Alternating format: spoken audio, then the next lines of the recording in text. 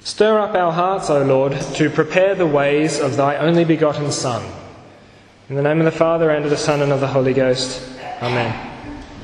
Dear faithful, these words taken from the collect of today's Mass, they sum up for us the entire work of Advent.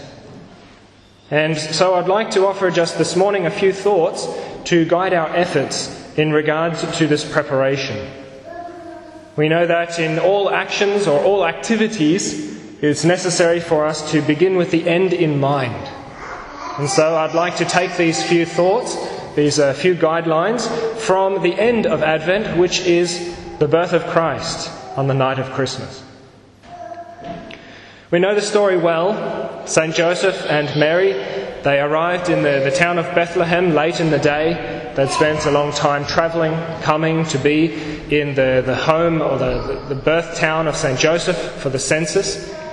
And there they seek a place to stay. They look for a place that is fitting to receive the Son of God, the King of Kings. And they go from house to house looking for a place, but they find none. And so they end up leaving the town and they go into the fields where they find a cave, and there, in the company of Joseph and Mary, the Son of God is born. We might wonder why these events played out as they did. And it's really quite simple. There was no fitting place to be found in the city, which was filled with distractions. It was crowded, it was busy, it was noisy. And they were so distracted from the reality that was presenting itself that they would not have been able to recognize the grace that was being offered. And so the city was no place to bring the Son of God into this world.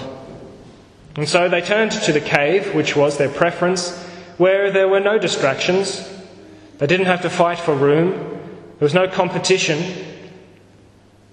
And so Joseph and Mary, they found this peaceful and quiet place to work this great wonder of the Nativity.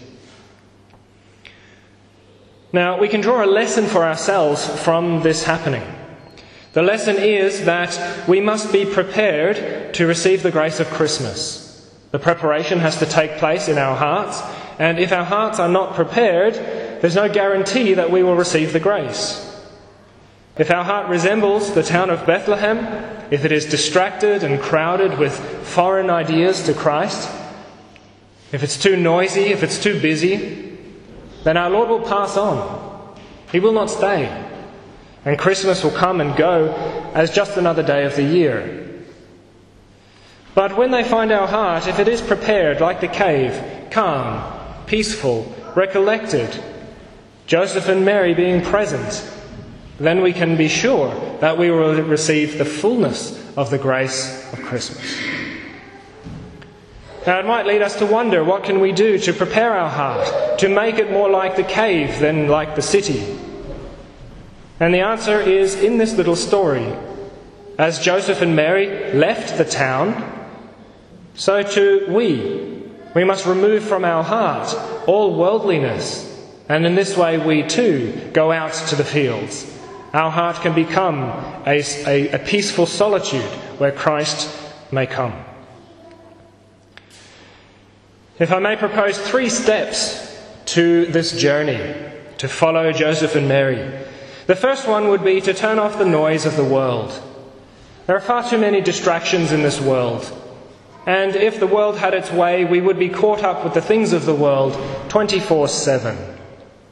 All of the ways that we are distracted, the music of the world, our phones, how many notifications would come in if they just had a chance, the TV, news, social media, all of these things just stirring up our soul, preventing it from settling and finding peace.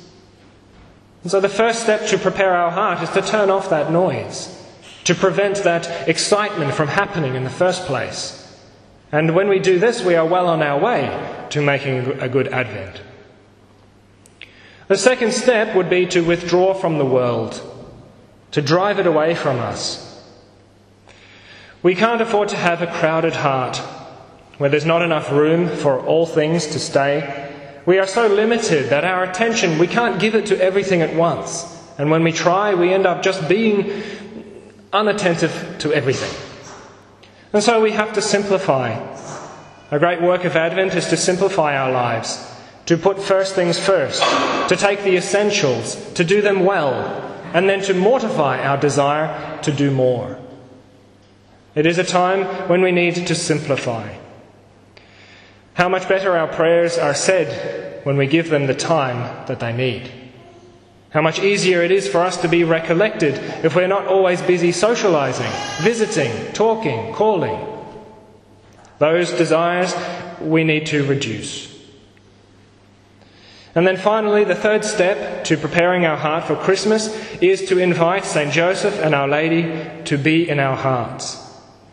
The empty cave in itself was not appealing to Jesus Christ.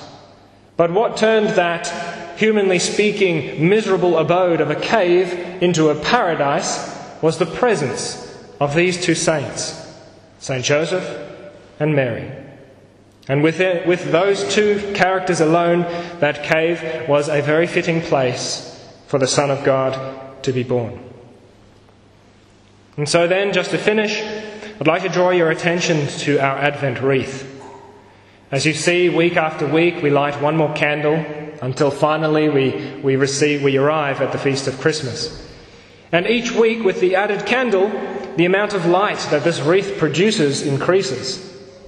And this light is a symbol for us of the true light of the world. As the light of the world, which is Christ himself, comes closer and closer, so too should that light. And so the fact that there are now 2 candles burning on this wreath should stir up in us a sense of urgency. The time of Advent is not unlimited. It will be gone before you know it. And so the time to prepare is running out. And so I'd like to encourage you not to wait, but to begin your Advent today. If you have already begun, well, good for you. Continue. And in this way we can each day work towards preparing a fitting place in our hearts to receive the Son of God this Christmas. In the name of the Father, and of the Son, and of the Holy Ghost. Amen.